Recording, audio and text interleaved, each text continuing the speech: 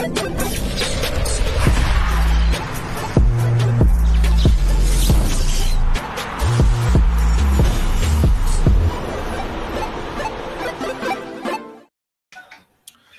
evening, everyone, and welcome to Pre-Match Booty. We've got Mr. Koki here. His name is Musa. Is that my new name? And then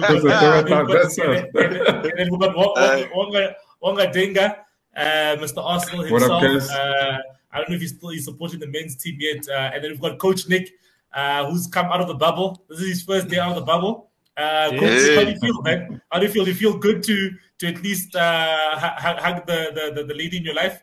Hey, man, driving home from Pretoria yesterday, it felt surreal. I felt like I was breaking out of jail there, but it was cool. It was cool. It was a tough week, but yeah, we ended up doing quite well. So yeah, we'll have to see how we go next bubble, but I'm quietly confident. How long were you in the bubble for?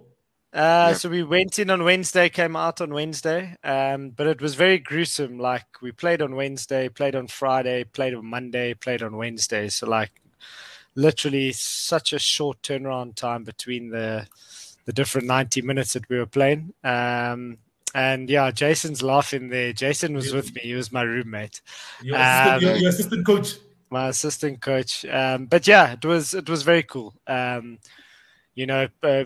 very cool experience to head up a prestigious university like University of Pretoria. I've come to learn of the pressures that come with the job, and I can't cry about it or moan about it. I need to just take it in my stride and see what we can do.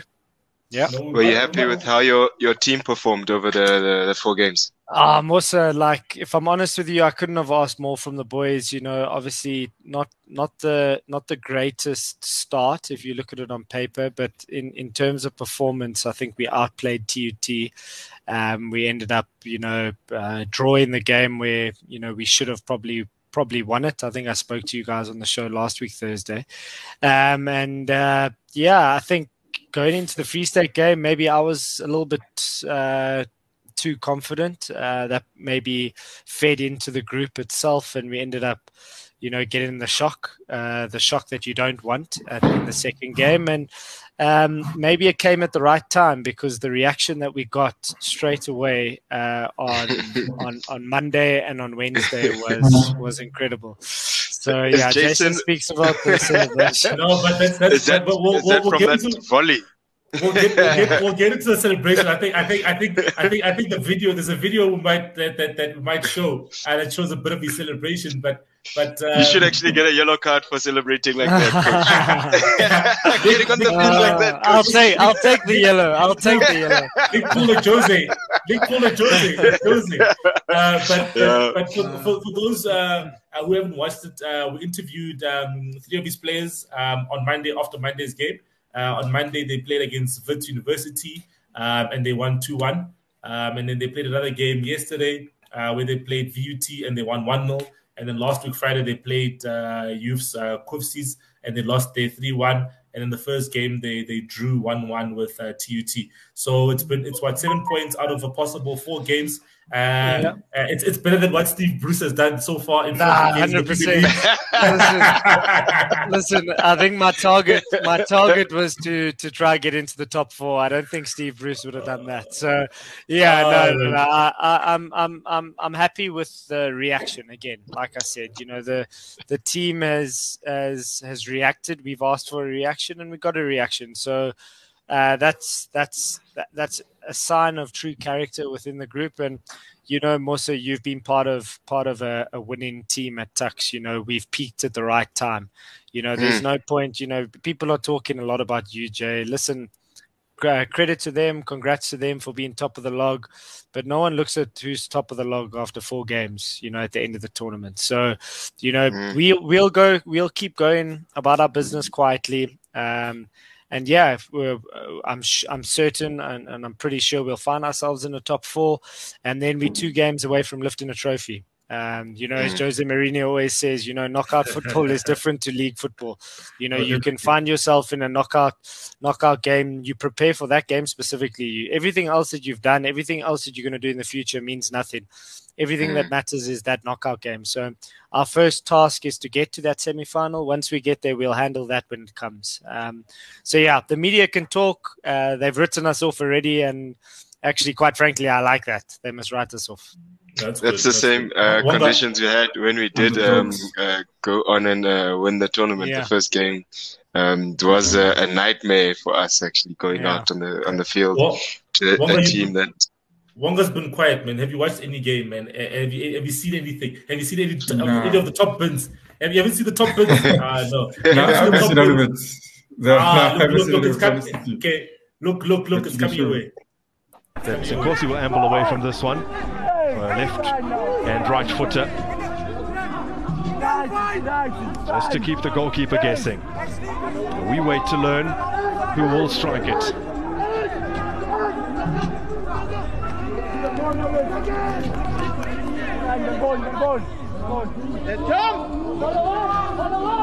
5-man wall assembled.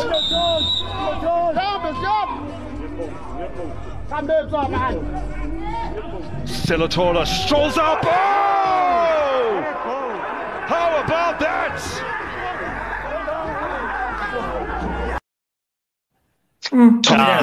So that's the free kick. Top bids, as Wanga would say, top bids. But Coach Nick, and that reaction was kind of like a reaction. There was no, it was just like. So that one, there was a lot happened. I'm not going to get into it, but a lot happened. Also, I have a former colleague in John. He's at Wits now. A few former guys that we sort of been with, and there was a lot of tension around the game. Some things that were happening in the boardroom that I don't really want to get into now. And it came to a point where it was the 88th minute or the 87th minute, whatever it was. I said to myself, I've been here before.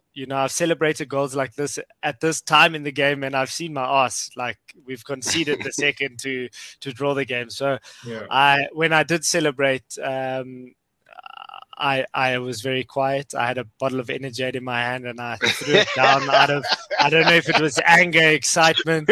And then I turned around, and our facility manager was there, and he was celebrating, and I just gave him a wink and a smile, and I said, "Yeah, it's coming. It's coming. It's coming." But that's a different celebration to the one we're about to see now. So you guys are probably thinking to yourself that Vic has some muti going on, pre-match muti. We give him all the muti show just to make sure that his team wins in spectacular fashion in the last minute. I couldn't believe it when I saw it yesterday, but if you guys haven't seen it, here it is.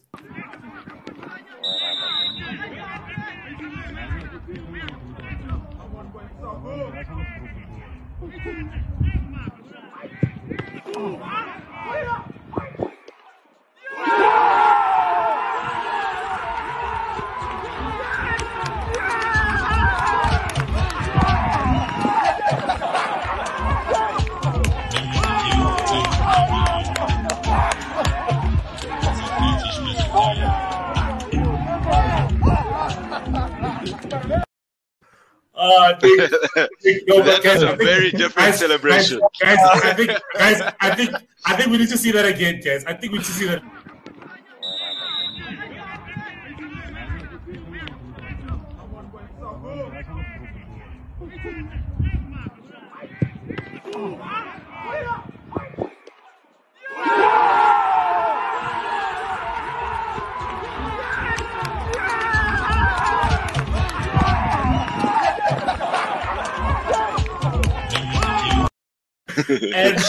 And that right there, guys, is Jose Nick Mourinho right there.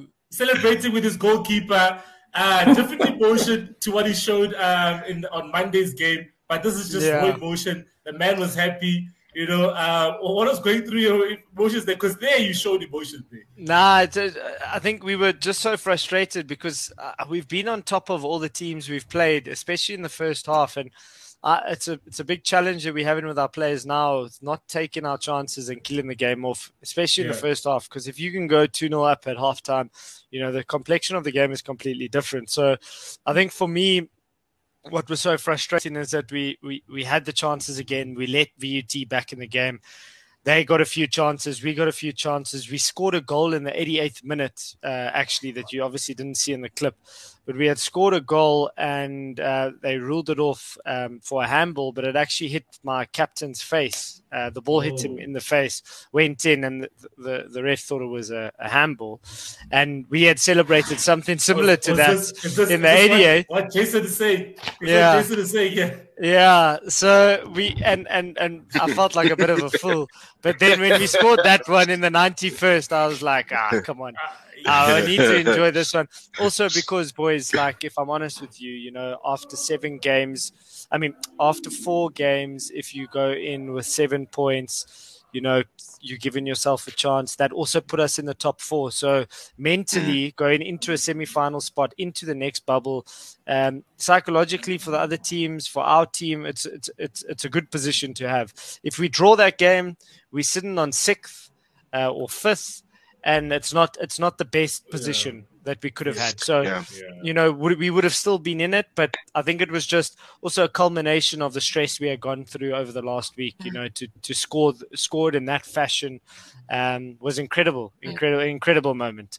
There was no cameras. There was one journalist filming that goal.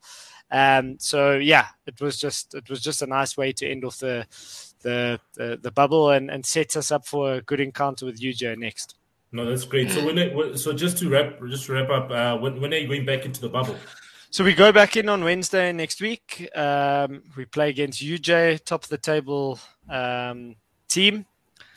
I think they're getting a little bit too loud at the moment, so we must just try to pull them back down to earth a little bit.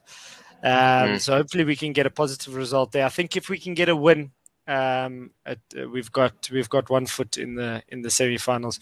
Play against KZN on Friday, which are the Whipping Boys. If you want to look at it, they are at the bottom of the log. They haven't won a game, but guys, if I'm very honest with you, this competition is a very even competition. Teams are beating everyone. I wouldn't be surprised if a UKZN steal a few points off 1 or 2 teams in the next couple of games. So, I think the first focus is to get the 3 points, and then we'll take it from there. It makes sense of what you mentioned, because sometimes with the intensity of the amount of games you guys are playing in such a short space, to keep your performance at peak is very difficult. It's even professionals struggle with it, and something they have to contextualize and think about. You mentioned that you are looking to get towards your peak performance as the tournament progresses.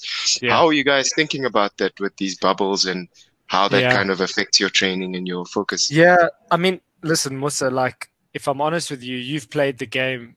You can't be training too much when you're in the bubble, especially if you're a starter. There's certain players in the squad that know they're starters and they're important to the team.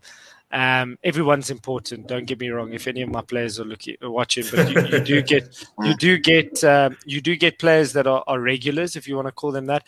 And we got to manage that situation. You can't be playing 90 minutes 4 times in 7 days and expect for the performance to be 100% correct or 100% perfect. So what we try and do is try and keep the players as fresh as possible. The recovery is important. Sometimes the sessions have been walkthroughs, like literally moving the ball while players are walking, not even running, because fresh legs is everything in this tournament. The only time we're going to be able to play our freshest team is game 1, game 5, and final. The rest is all back-to-back.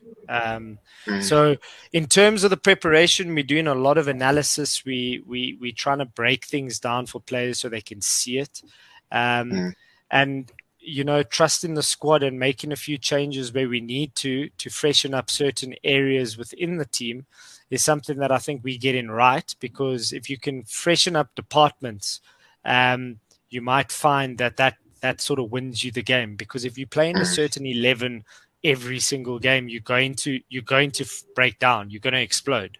Every team has a tipping point, in terms of load. So, yeah, I mean, it is exciting. It is demanding. I always said it, the fittest team is going to come out here, and I think we've got the fittest team. We've got the sports science is working, champ. Yeah, remember Muzi? Do you remember Muzi? Muzi Maluleka, the bodybuilder. Maluleka, okay, yeah.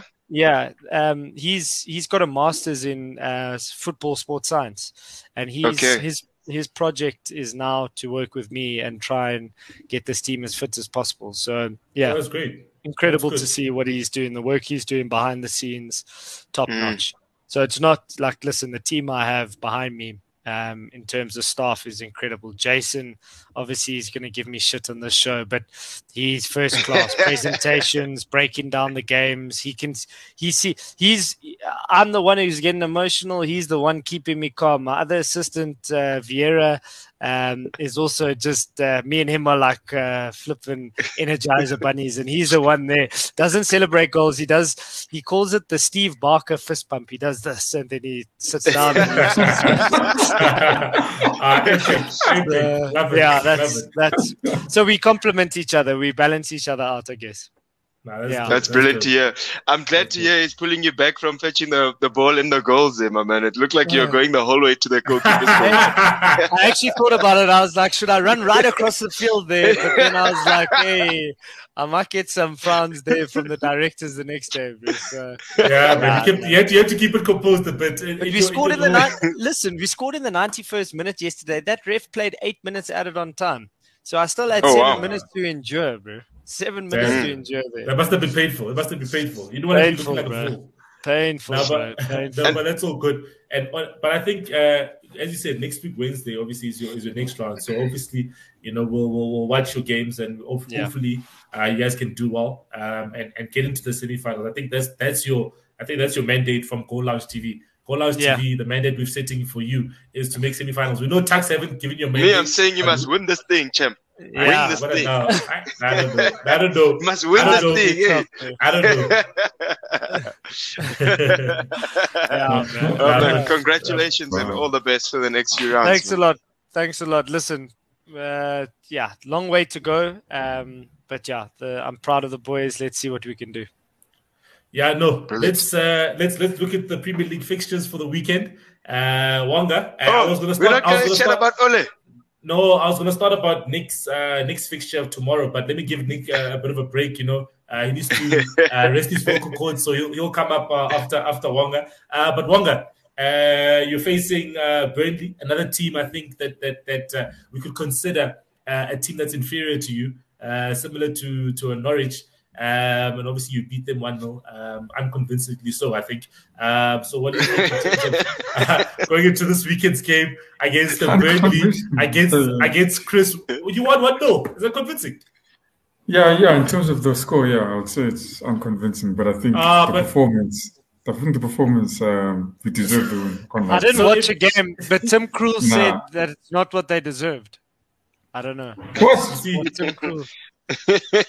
Tim Krul said that's not what they deserve, bro. Tim Krul, there's no way. It's crazy. We're all over them.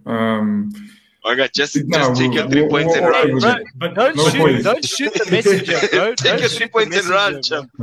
Going into this game, what do you think on Saturday? What do you think of this game? Look, I think I said it before. If a team like Burnley would give us problems if we carried on playing the way we played beforehand. Again, we don't know how Arteta is going to start this game. But I think you guys would agree with me. I mean, with if you look at a team like your Man City or Chelsea, they've got a back. The two centre back pairings. It's you find the best one. I mean, and then you don't separate it. Liverpool lost Van Dijk and obviously a bunch of other people there. But I mean, they couldn't even find. They were always trying in the season. They were trying to find the correct pairing, and Arsenal would do that, but they had all the players fit, Liverpool, you could understand what the situation was. So I think then in Arsenal, we played now against Norwich. It looked like our defense looked better than the other times. But now you see again, I think Burnley would test us. I mean, those guys are going to bully you. They're going to throw in to them is a set piece. Corner, they're going to try to score off their corners. That's where they score. I mean, that's where they get their goals off. I mean, the free kicks. So I don't think it'll be an easy one for Arsenal.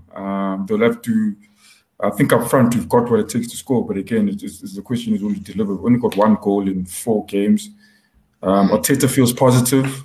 There's positive news coming from Arteta.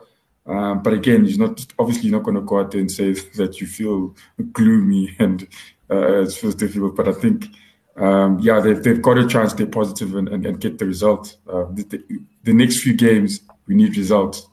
Especially against the Burnley. We said before we came onto the show. I think obviously Musa and I obviously were making a joke the fact that you guys are not playing tonight, but just that as a factor. Do you think that will help you guys this season? I remember there was a season where I think Chelsea didn't play European football, and I think that's the season they won under Conte.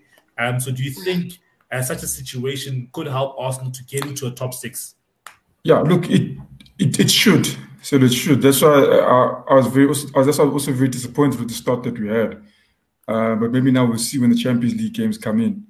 It was there was also Liverpool as well. I think Liverpool with Brendan Rodgers, they went in the Champions League. Guys can correct me if I'm mistaken.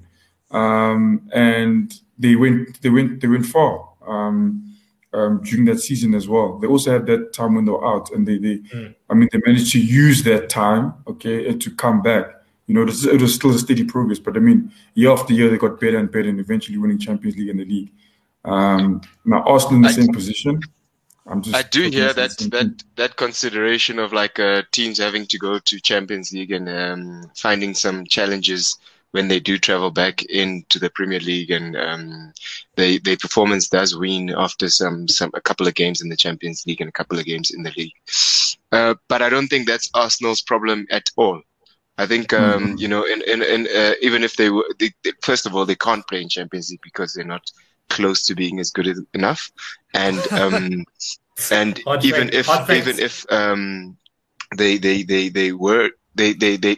if they don't have that issue of being in Champions League, I think they have bigger problems, which it looks like the players are fatigued or something's wrong, but it's not from traveling. It's more from whatever's happening in that camp and in that stuff.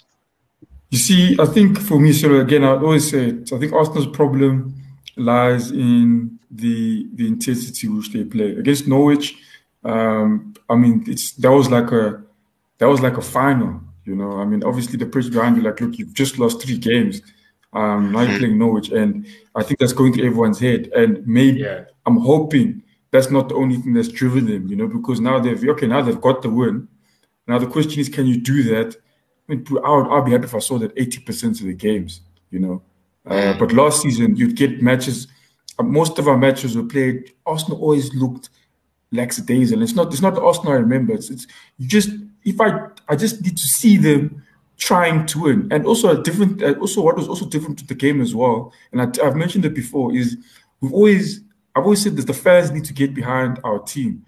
Not just when we're winning or when it's a draw and it looks like we're going to score. They need to always get behind our team. This week, last week, they were behind you could hear the fans. You could actually hear the Emirates Stadium. It's usually quiet.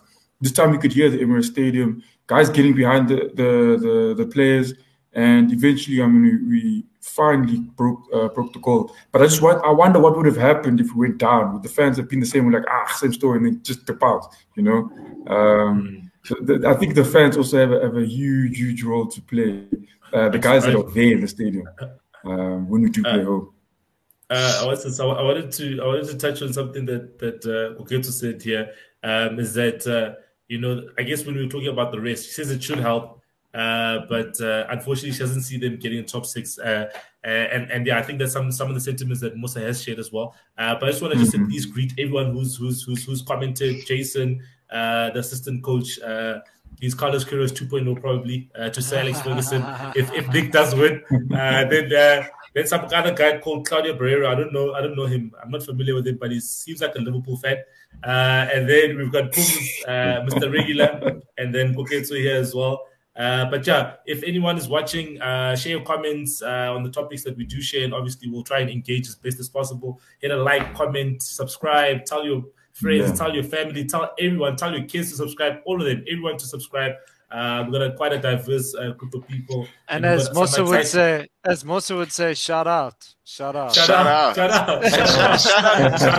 Koketsu. I think her view of Arsenal is exactly the view I have. Like, even if the guys were well rested, they had 2 weeks off before every game, I still don't think they're good enough to make it to top 6 position with all the other top 4 teams traveling. Koketsu saying that Arsenal fans are supportive. Look, I would disagree, because when we're winning, they'll be there, And I'm talking about in the stadium now. But if we're losing, it's very like, if you look at the other teams, look at Liverpool, look at every weekend, Man United, look at Chelsea in their home grounds. If they were to go goal down, just listen to, the support behind them. And I think then you'd say, if Arsenal go down and it's 70 minutes and we're playing a team that you should be winning against, you'll see guys walking out the stadium. Well, bro. It's a long way home. This ticket is quite expensive. These guys are disappointing me. They expected a goal and they're out. But one thing I wanted to mention. Pums is right, though. Take a 1-0, bro. Take your 1-0. Yeah, just take it away. Bro. I played VT yesterday. I take 1-0. 91st. You took a 1-0. You took a 1-0. 3 points, bro. You're about to take the ball from in the center there as well. You take a 1-0 easily. Take a 1-0. If you gave Arteta 4 1-0 results with poor performances in a row, he would take it, bro. I agree with you. I think it's just for me, like now, not even now, all the time. It's about soccer. That's what soccer's about. It's the W, Because now if he wins 4-0 tomorrow, this weekend, and then the other games, it's losses. It just doesn't matter. It's all about, for me, it's just about the win, getting over the line. And then one thing I wanted to mention was, we did ask about the Jack Wilshere and stuff, and then Arteta came out, they asked him today. And he said, they asked, what did he say? He said, the club knows him. They was known for a long time as a good guy, and they would do anything to help him, So what they're trying to do at the moment is they're sitting down with Jack Wilshere and they're trying to understand what it is that he needs right now. And then they asked him the possibility of him signing, and he said, "Whoa!" And he chuckled and he said, "We can't jump. Let's not jump there." At the moment, we're talking with him. Yeah, how do you feel about Jack Wilshere's career? How's it? How's it? Has it worked out as it panned out? Sad. Yeah, look, we spoke about it on Tuesday, and I think I think everyone comes to the conclusion that it is sad. Him deciding to leave. Look, it's life, bro. You make decisions. He could have stayed, could have gone. He made a choice. He's lived with it. I just think he mustn't feel sorry for himself. He made a decision. It happens in football. The stories we see, like your Ronaldos, your Messis, your Neymars, guys, I think it's even less than 5% of the soccer players. It's very rare. According to stats, for players to even finish a career, for someone to even have a 10-year career, that's incredible. Even though that that's the only thing that we see. That's the thing that's advertised to us and seen in our face. That's very rare, guys. Very rare. I think the common thing is maybe like a 6-year, 5-year. Those are the common things you see in football. So I think Jack, it happens. He was a good player. If he plays again, he must just be good enough to play for the team. That's just my opinion. Yeah, no. I think Nick wouldn't mind taking him there at Newcastle. But yeah, Nick, you've got an interesting fixture tomorrow night against the team. I think that you've consistently questioned some of their tactics in certain games.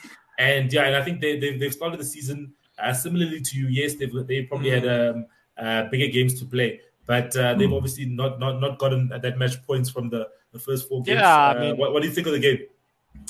Listen, I've been quite vocal about Leeds. I still I watched them against Liverpool, and just I don't understand it. Like, sometimes you have to put your hands up and say the team that you're playing against is better than you, and show that little bit of respect, and you can play for a result. These smaller teams have proven that. You can play against your Chelseas, your Arsenals, Arsenal's in the smaller team category. You could play your Chelseas, your Man United, your Man City. Sorry, Wonga, and you can grind a result out if you are a little bit, what's the word? Like, I don't want to use pragmatic, but a little bit more conservative in your approach. There's still core tendencies that Leeds can actually throw out to oppositions if they want to, in terms of their pressing, in terms of their expansiveness. But there are moments in games where I feel they could just tighten it up and take a bit of pressure for 15-20 minute spells if need be. But from a Newcastle perspective, it's just another game for us. It's a lottery. We could show up. I thought we were quite good. Up until we conceded the second goal against Man United. I don't know if Selo agrees. I think we kept our shape well. We were creating chances. We were creating chances on the transition. I wouldn't say Ronaldo was the difference on the day. I think Man United probably would have won anyway. But in terms of, our keeper probably killed us a little bit. But if you do, but it was the right time for him to score that goal, as him being there back at the club, the second goal. Back in advantage. 100%. Listen, I think the stars were written for Man United to score 4 goals and smash Newcastle. At the end of the day, that's that. But I look at just what's been going on at the club. Steve Bruce was questioned as to, did he take a holiday? I don't know if you guys heard the story. He went on holiday. Yeah, he took the man took a holiday, bro. He took a 4-day holiday during the international break. And then when asked about it, it was the newspaper that is from Newcastle, the Chronicle. Yeah. He hammered the newspaper article and he says, "You want to know why the fans are against me? It's because of the rubbish that you write, and I'm not going to answer your question." Why couldn't he just answer the question? Why couldn't he just say, "No, I was on holiday," or "I wasn't on holiday"? So obviously he's got a bit of a madness. So I mean, you play in Man United, with Ronaldo in your team, and you take a holiday 9 days before, and I'm like, my man, like, come on, like you're taking us for a joke. So, I'm always optimistic. What I like about Newcastle in these moments is when the fans are back at the stadium and they're cheering on our exciting players and the players that really want to fight for the club, regardless of the situation. So you see in your Maximum, like literally trying his best. I thought he was incredible for that goal we scored. Almiron, there's players there that actually want to fight for the team. But unfortunately, we've got a leader that, I must be careful what I say because I'm also in a hot seat myself. But I just don't see that sort of, I just think he's a little bit ancient. I think he needs to, if I had so many bad results, I probably would have walked. Especially if it's a team I support. Because I don't want to see the team I support do. I saw an incredible stat. After 80 games, we had conceded, under Benitez, I think we had conceded 79 goals. After 80 games with Bruce, we've conceded 132 goals.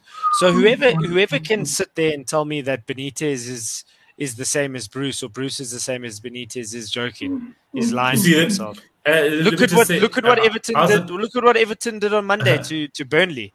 They were flipping hot, man. They were hot. Kevin, how's it going? Thank you for joining us again. You've been MIA, but look at what he says. Is the fact that Stevie Bruce has the worst win percentage in EPL history. Yeah. And for a coach to be still in a job, still being offered jobs in the Premier League, he was in the Championship when he was offered this job. I think it was Sheffield Wednesday. Was it Sheffield Wednesday? Right? Yeah, that's correct. That's now relegated to League One. He didn't really do much with that team. I don't know. Has he ever promoted a club? No. So I think he's got the best record with promoting teams. So promoting teams, okay. So from listen, give him his credit. He's done what he's done in football, but I'd said it a few weeks ago. The Premier League is finally getting rid of its dinosaurs. Roy Hodgson was the most recent one. Sam Allardyce wasn't offered a job. Yeah. And the last one is Steve Bruce. And I mean, like, we've seen a league of exciting managers. You've got Thomas Tuchel at Chelsea. You've got Klopp. You've got young managers at Wolves, at Spurs. Benitez coming back, who's won the Champions League. Even Watford. That is, for me, that's the difference. Like, the fans just want to try. I keep saying it. We want to try. But let me talk about this game quickly. Like, for me, it's a bit of a hit and miss. I think Leeds can be there for the taking if our best players can show up. But we're also very vulnerable. So, unfortunately, we need to stop conceding goals. And I think Callum Wilson's going to be a big miss. I see we lose him for at least 4 to 5 games, I think it is. So there's our goals for you. We don't have goals then. So it might be. It's nice to have the Premier League back, and Newcastle playing against Leeds, and I'll be excited for a Friday night game. I'll have my beer. I'll be very loud on Tuesday if we win. But you know what? It's a bit of a hit and miss for me. I can see us winning. I can see us drawing. I can see us losing. Like, it just depends what shows up on the day, to be honest with you. Okay, that's cool.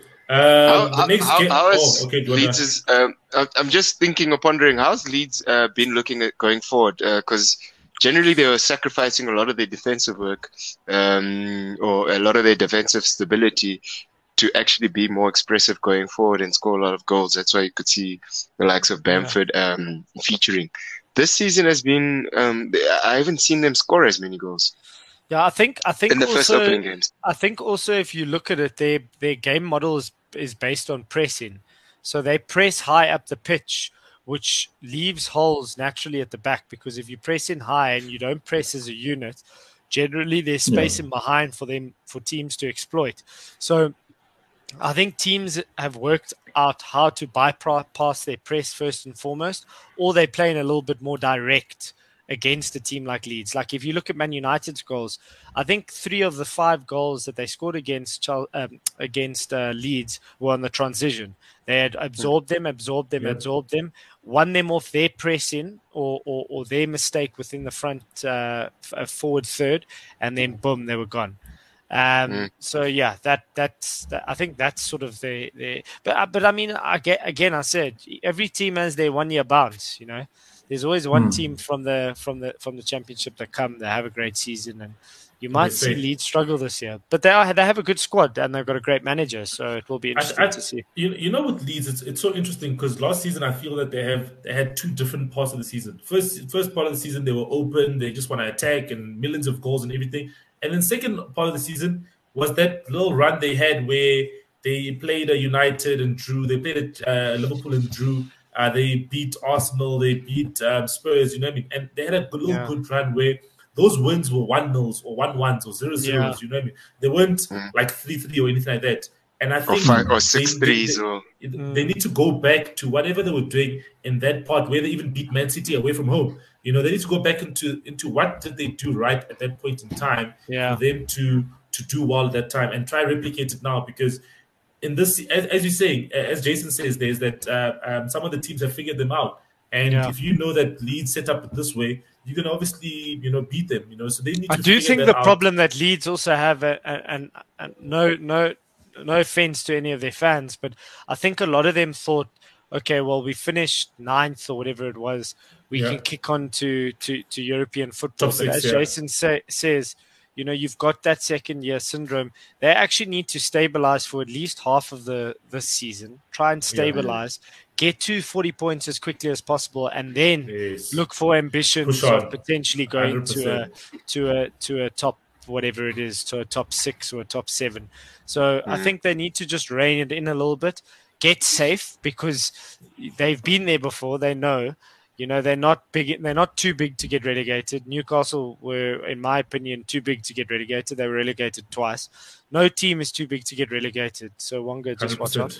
I'd actually echo that same advice too, Wonga. Like, honestly, same thing. Before they can fix and change a lot of things at Arsenal, they have to first make sure they're safe, man. I think they can't just write on the name to believe that they're gonna be able to get their 40 points this season. Guys, stranger things have happened in football. Eh? Stranger things have happened. No, you would never think Juve would have got relegated or whatever it was, demoted. Amazing rubbish.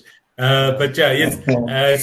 Speaking about the family club, I wouldn't mind seeing the family club be relegated and seeing the meltdown from Claudio. But this is an interesting game. I think that obviously Crystal Palace got their first win of the season against a good Spurs team. I think obviously the confidence will be high. 3-0. 3-0. Yeah, 3-0 was a hammering. But yeah, what do you guys think of this game at Anfield? Do you think Crystal Palace have a chance?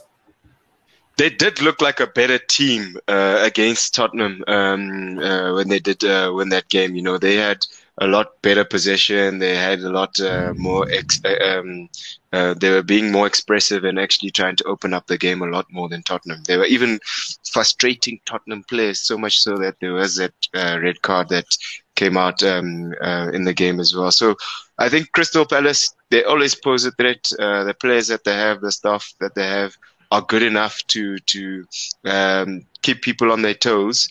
But with what I've seen with Liverpool, especially with the Champions League victory, I think they are really figuring it out. They're coming to become the Liverpool of old, you know, where you could see their depth and their quality and their strength in kind of like pulling a result out of the game. It's an AC Milan team which is also very experienced. Very, very good players. They can travel well. They're Italian by nature.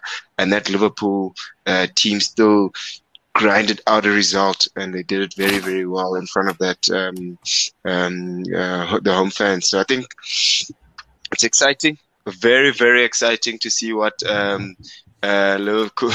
Pumlani says Zaha's an idiot. He's such an interesting player. Yeah, he's such an interesting player. Why? I don't know why I say he's an idiot. But Wonga, what do you think of your former captain, man? One of the greatest midfielders that ever played in the Premier League.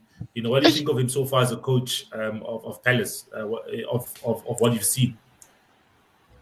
Look, I mean, I didn't see much of the Crystal Palace game, but I mean, obviously, we know that I think Vieira is taking on sort of the same thing that he played under, and that's the attacking football, you know. Yeah. And I think to get and it's a change to the way the Crystal Palace played, you know. And I think it also does sort of suit the players that are in the team as well, especially the forwards as well. Benteke, not convincing for me, but I mean, yeah, I think he can do a job somewhere there. I mean, just play. I mean, you probably as an option of doing. I mean, changing it up. I mean, when they're going forward. But I think in terms of, I mean, Vieira. Look, it's a 3-0 win. It's his first win in the Premier League. I think it's too early to say anything, to be fair. But it's for me. I like the fact that he's going out there and he's trying to do the job. He's putting his foot forward and he's like, look, this is what he wants and this is what he wants. He's not trying to shy away from it, and trying to be careful about it. And that's the kind of guy he was. That's the kind of guy he was at Arsenal. Something Arsenal I don't think we'll see in my lifetime again, but yeah.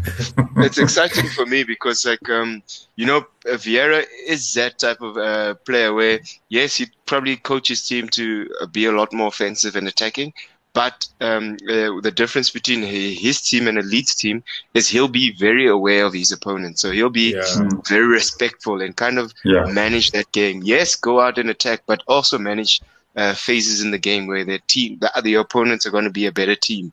And I think he has that psyche about him, which will be exciting to see if you put it onto the team. Yeah.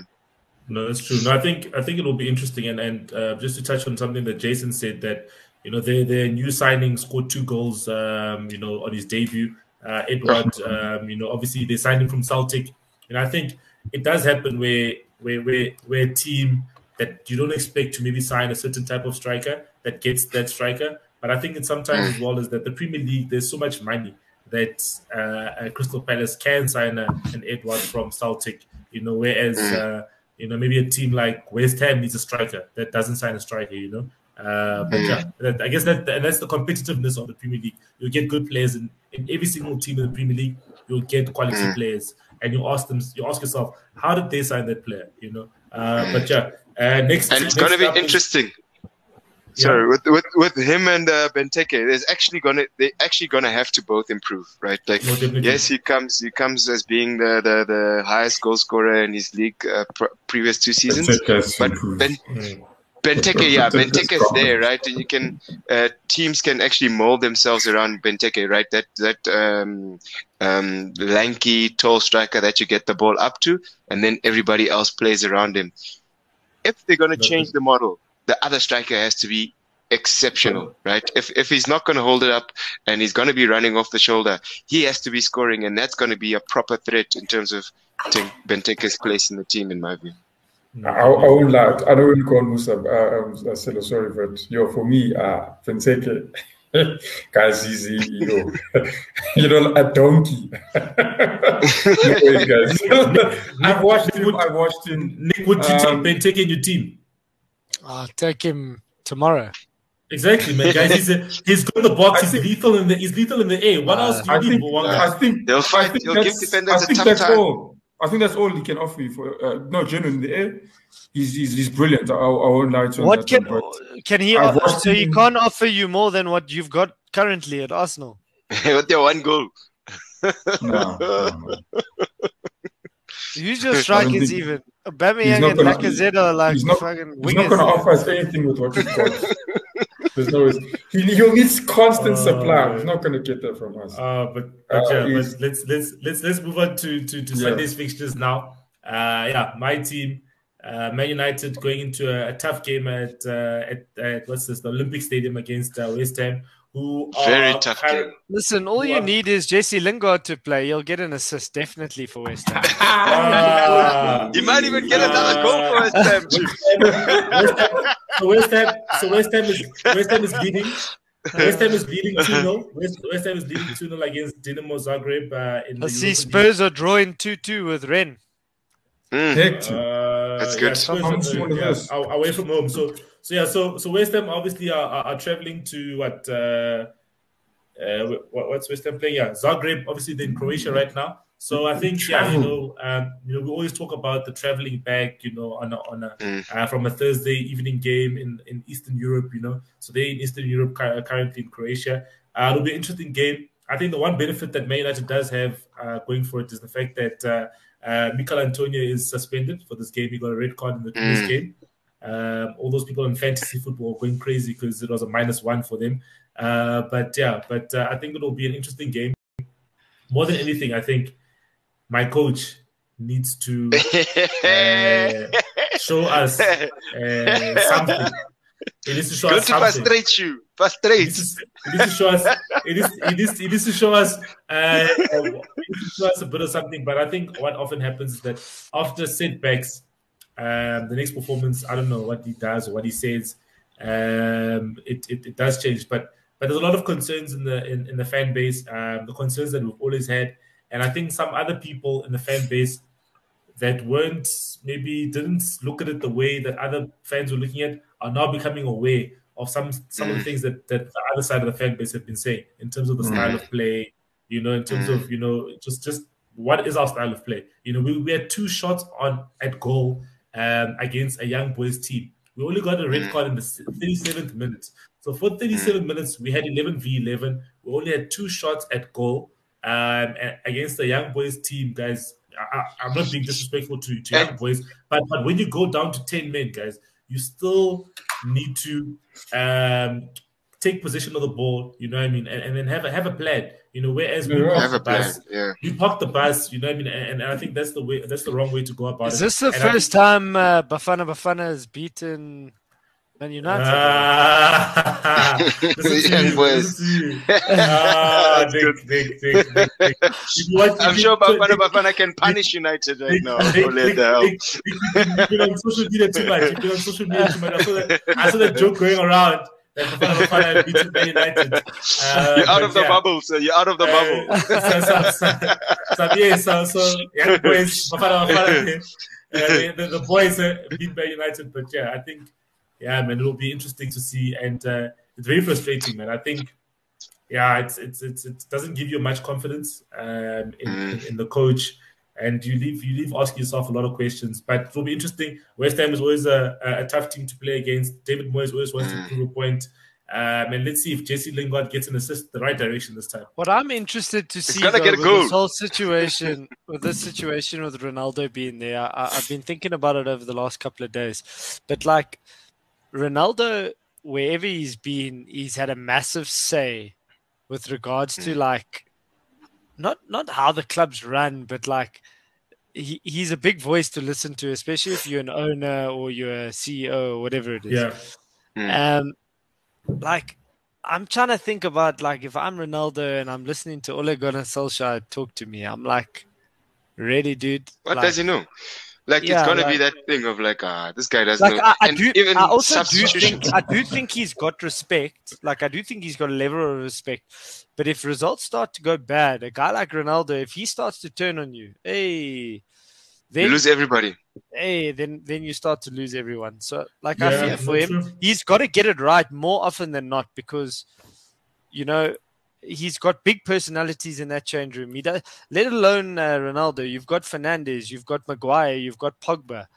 Varane. I mean, Varane, you know, De Gea. You know, you've got guys there that are born winners. And at the end of the day, if you're not going to get them playing to the right style to win you football matches, you know, you're going to be in trouble. You're going to be in trouble as a coach. And that's the problem. Especially if they begin to lose confidence in the coach, right? Like the coach, he can have a game plan and sometimes the sharpness and the edge from the players isn't there, but the players still believe in whatever the coach is doing.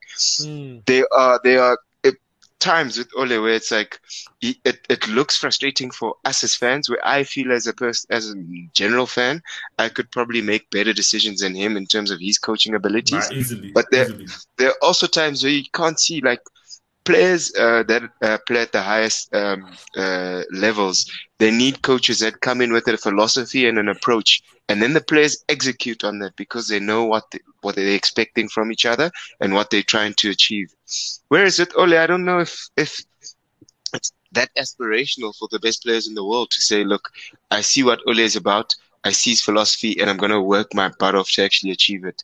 Where they'd probably do it for Zidane, they'd probably do it for Klopp, they'd probably do it for Mourinho. That type of dynamic where the players would have to mold and rethink and reshape themselves to be part of the philosophy, where it's not evident right now at Man United. Man, it's got a lot to do, and also the questions are being raised, which is good, about his backroom staff. You know, I think any manager needs to surround themselves with the right backroom staff. You know, I think if you are not experienced as a manager, you surround yourself with someone maybe who's got a bit of more experience, you know, or someone who does think a bit differently, or someone who's a different personality to you, you know, someone maybe who's hard and shouts and something. If you're more, you know, more reserved, you know, as Nick said, his backroom staff, he's got a guy who just fist pumps him, does the Steve Walker fist pump when they score, you know. Then he's got Jason who keeps his emotions in check, and then you got Nick who's erratic and thinks wildly, you know, type of thing. You know, so it's a and they complement each other that way. They complement each other nicely, you know. So it's three different types of I'll give you a nice example. I watch these documentaries, All or Nothing. They have the football ones, obviously Spurs and Man City, but I've watched the American football ones, and what was quite interesting, there was a team, I think it might have been the Ravens, if I'm not mistaken. Is there Ravens? Is there a team, the Ravens, American football? I don't know. Anyway. Sounds like that. This coach was given the job, and he's a young coach. Baltimore Ravens. Very young, yeah. And he decided, he's like, I'm getting the most experienced coach in NFL history to come be my assistant. To humble yourself down like that, where you can be in a position where you feel that I can bring someone who's potentially a threat to come and help the team and the club do well. I think that's what he needs. He needs someone with a lot of experience to come and work with him, to groom him, because he's still a young coach, and help him. And and how many guys would do that? I don't know. I don't know if that could work in football, but I agree. I look at you got Carrick there, who's also learning his trade. He's young. You've got who's the other old man there? Phelan's like Bruce, man. They must go retire. Exactly. And then they got McKenna. They got McKenna, who used to be the reserve team coach. He's also young. You know what I mean? So you got him and Carrick are, I think, 40 or 39 or whatever. 40, 39, 40, and then you got Solskjaer at 48. You need, if you look at what Sir Alex Ferguson had, Sir Alex Ferguson had in the past had Steve McLaren, cool. Probably Steve McLaren as a head coach was not great, but as an assistant, he was a good assistant coach. He was a good assistant coach. He went to Carlos Queiroz. This guy's top. I want him. Exactly. Carlos Queiroz was a great assistant. Another assistant coach that did well as well at Man United was a guy called René Mullenstein. He was a Dutchman. He was a great assistant coach, at the time when Rooney and Berbatov were there. He's the one who was assistant coach when he won the Champions League in 2008. So, so you got quality assistant managers who are helping out in the backroom stuff. But now you've got other guys who are, not really helping. There's no identity in the team. And I think that's the part with United that I'm struggling with. We need to have an identity, form an identity so we can at least, as the fans, when they watch, we can say, hey, this is how Man United are playing today. And at least be proud. Even if you lose, I'm not saying that Man United can't lose. You can lose, but at least lose having tried and say, hey, guys, the other team, the goalkeeper just had a great game and we were just unlucky with a red card or ref was stupid or whatever. But you can't say that about this last game. Our performance and our tactics were just wrong. And I think, let's see what happens in this next game. And obviously, as I said, there's toughest challenges to come. And whatever Wanga's got on his sign there. But let's jump into the big fixture. Let's jump into the big fixture. It's a big fixture of the weekend. I was struggling to do it there for a second. Spurs versus Chelsea. Musa, your team is facing I guess you can say a wounded team in the fact that obviously they lost 3-0 and as London derby. It was 2-2. And it's a London derby, yeah. Right now, the two big London teams. Yeah, exactly. The two big London teams. The two biggest London teams. Do you guys remember last season? The two competing for top 4. Oh man, I'm very excited about this London derby. It is tricky waters because it is a Tottenham that has been wounded. And sometimes in football, a team that's just been punished like that, they want to bounce back as quick as possible, and show their value and show their worth. They've got a Harry Kane in there who's always going to be menacing, who's always going to be somebody that you kind of have to prepare for and plan your approach on the day for, so that you don't give him any type of space and opportunities to enjoy himself or get on the ball too much, which is something for us to deeply consider as a club.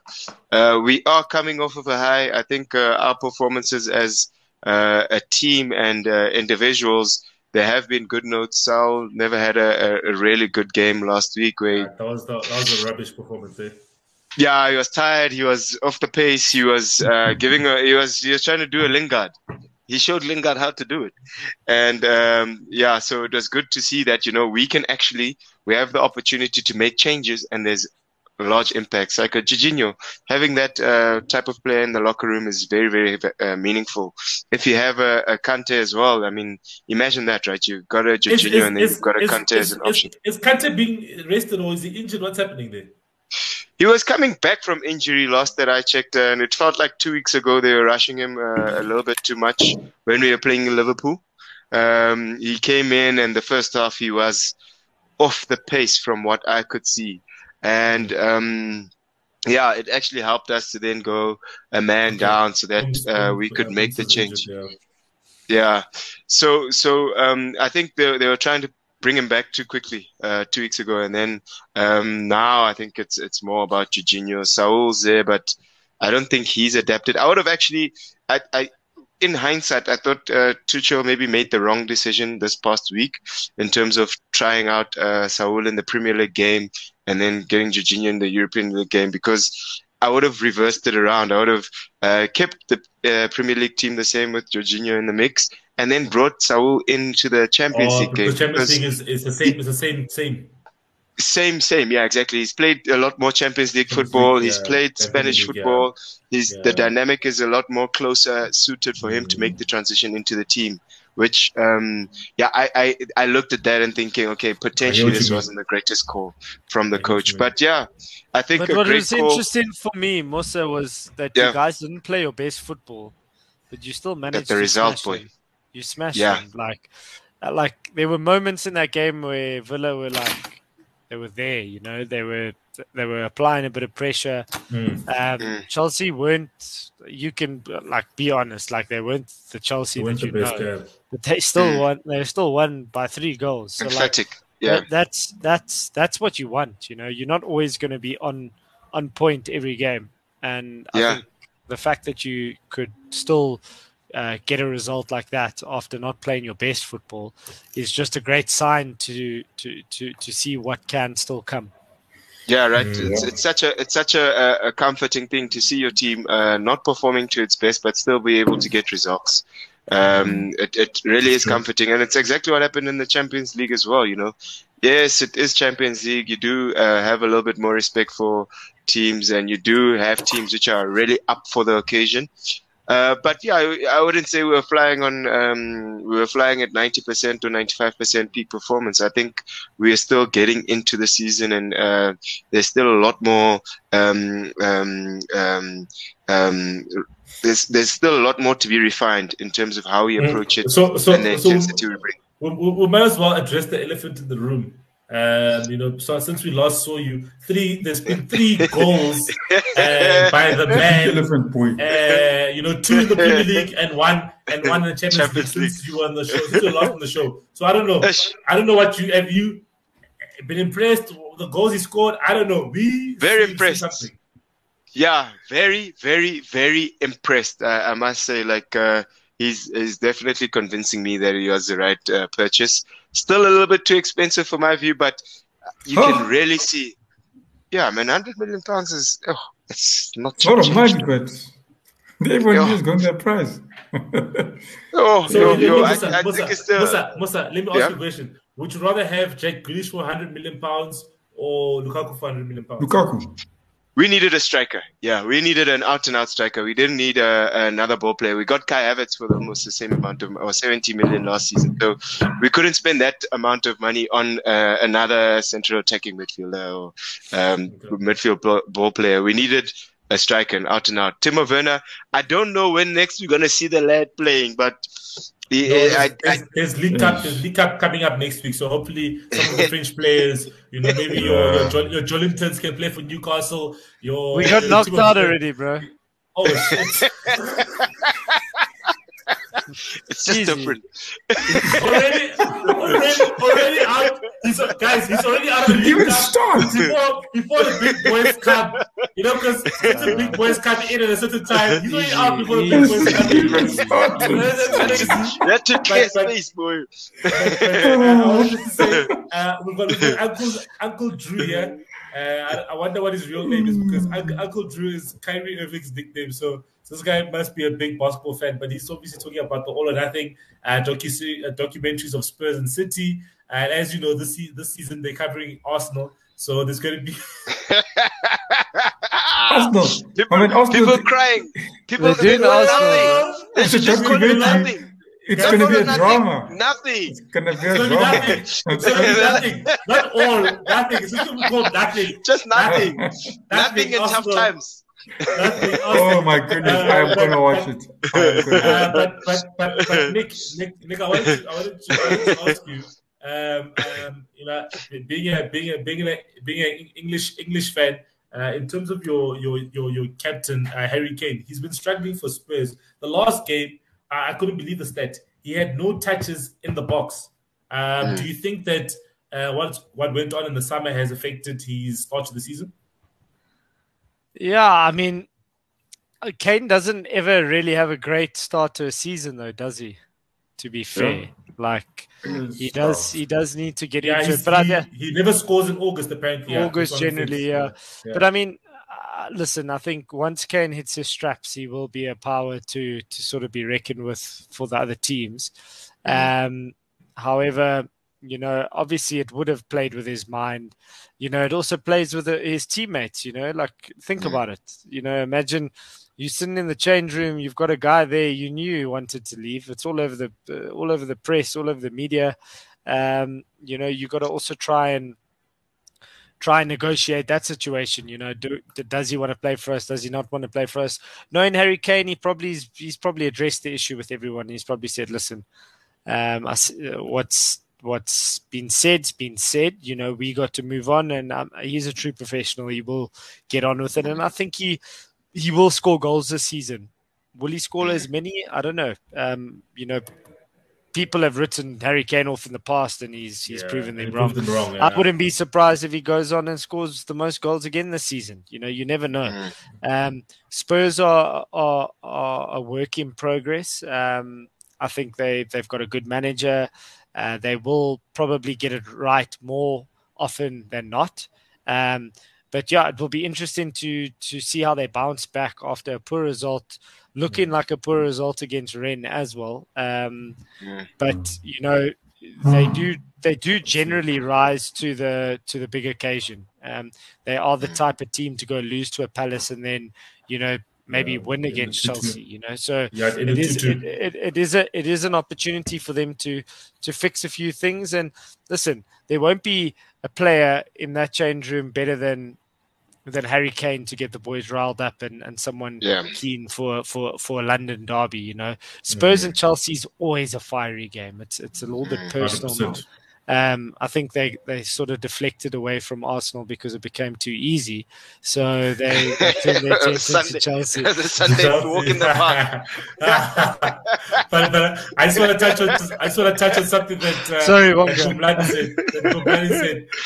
That, you know, Son is a very key player for them, and I think the fact that he wasn't playing the last game, and I think Claudio touched on it the last show, is that Kane is always kind of looking for. Oh no, Matt touched on it. Is the fact that Kane always wants to interchange with Son and Bergwijn in terms of the passing and so on. And Son and Bergwijn were both not there, and just didn't have the same feel in terms of upfront and so on. But just in terms of, I think, the betting corner, the predictions. You know, how we're gonna do them. We're gonna obviously do the quick fire. No explanations, Wonga. Please don't tell us about 2009's fixture against Burnley. Just give us when Vieira was still playing. Don't tell us about when Vieira was still playing. Just give us the scoreline, bro. Just give it to us. Because we understand. There's context. There's context. So if he mentions Arsenal winning, he needs to explain. So we're gonna start with Musa. We're gonna start with Musa, then Nick, then Wanga, then myself. Okay. The first fixture, Newcastle versus Leeds. 2-1 to Leeds. I like it, Nick. I like it. So I think we're going to get we need to get a win somewhere. We haven't won a game this season. So I think we're going to win 2-1. I think a Newcastle would. Wanga? Yeah, I said, to be honest, I don't know with either team. I think either team can have it. So I just thought, you know what, let me just choose a draw. I think it would be 3-3 draw. High scoring game. I think it's going to be 2-1 to Leeds. Unlucky Nick. Next one. Prove you guys wrong, man. Burnley against Arsenal. 2-0 Burnley. the tough times are back, boy. Explanations, yeah. I think it's going to be a 1-1 draw. Thanks, Pums. I like that. Pums, I like that, brother. 1-1 draw. 1-1 draw. Okay. Wanga? I say 2-1 to Arsenal. 2-1 to Arsenal. Too hard to be losing. Yeah, I say it's going to be 1-0 to Arsenal. Hey, man. Next one, Musa. 3-1 Liverpool. Guys, this team is looking good, bro. Liverpool. I think they're really hot. 3-0 Crystal Palace. Sorry, 3-0 Liverpool versus Crystal Palace. No. You say this team is looking hot. What guy say that Burnley's going to beat you 1-0? Nah. Tough times. What's your prediction for the Liverpool game? Liverpool, I would say 3-0. 3-0 to Liverpool, sorry. Yeah. I think it'll be 2-0. Yeah, 2-0 to Liverpool. As Nick said, they are looking good right now. Next one, the game at Olympic Stadium. 2-2 in this game. Nick? Shit, man. I think a 2-1 win for Man United. I think they're going to turn it around. Yeah, I think if anyone knows better than us, it would be Selo. If you guys just lost, all he knows what to do now, and he always does it. So 3-1 win to to Man United. Ole out. Always wins after losing. I say. Okay, wait. Pumlani said 0-0. Wait, 0-0. Was it Ronaldo on the field? No, Palace. Can't be 0-0. He's saying 0-0 the Palace and Liverpool game. And then 3-1 the Man United game. Okay. So yeah, the Man United game, I say it's going to be 2-1. We can't keep a clean sheet to save our lives. And then the big game for the weekend. I think we're going to see a 2-1 Chelsea. Sure. I see a 2-2 draw, yeah. You never get me the win, bro, so I'm not backing you. I said 2-0 to Chelsea. There we go, Wanga. Interesting. I think it's going to be a 1-1 draw. Pums saying 4-1 to Chelsea. Wow. I love it. I'm loving it, boy. I'm loving it, Pums. Away from home. It's London. It's all of London, eh? London is blue. No, we'll have to see about that. But just in terms of final thoughts, gentlemen, going into the weekend. Yeah. Excited for this weekend, man. This Sunday game is going to be a big one for Chelsea. We have a lot to prove and a lot to actually show. Tottenham, they're a big threat in my view. They have a very good manager and a lot of good players at this point in time who want to prove something. So, yeah, I'm excited for Sunday. Listen, I'm excited to get my first win. Hopefully, guys. You were worried about Wanga's mental health. You're worried about my mental health, bro. Check on you. But guys, nice place to be. My final thoughts, guys. Just we just need to watch this again, guys. We just need to watch this again.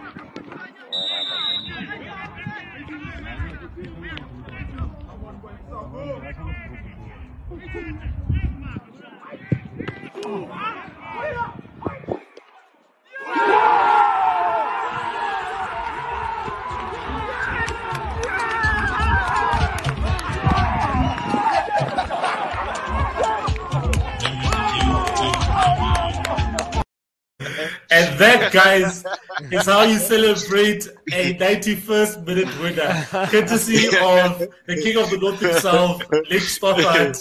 But yeah, guys, it's been great. Thanks for everyone who was on the show tonight. Pumlani, Koketso, I'm loving Jason, it. I received the hat trick, Pumlani. Kevin, Claudio. Thanks a lot, guys, and enjoy the weekend, and hopefully all our teams win. And see you guys next week. And remember to good luck, subscribe. Shout out. Shout out. Stop it.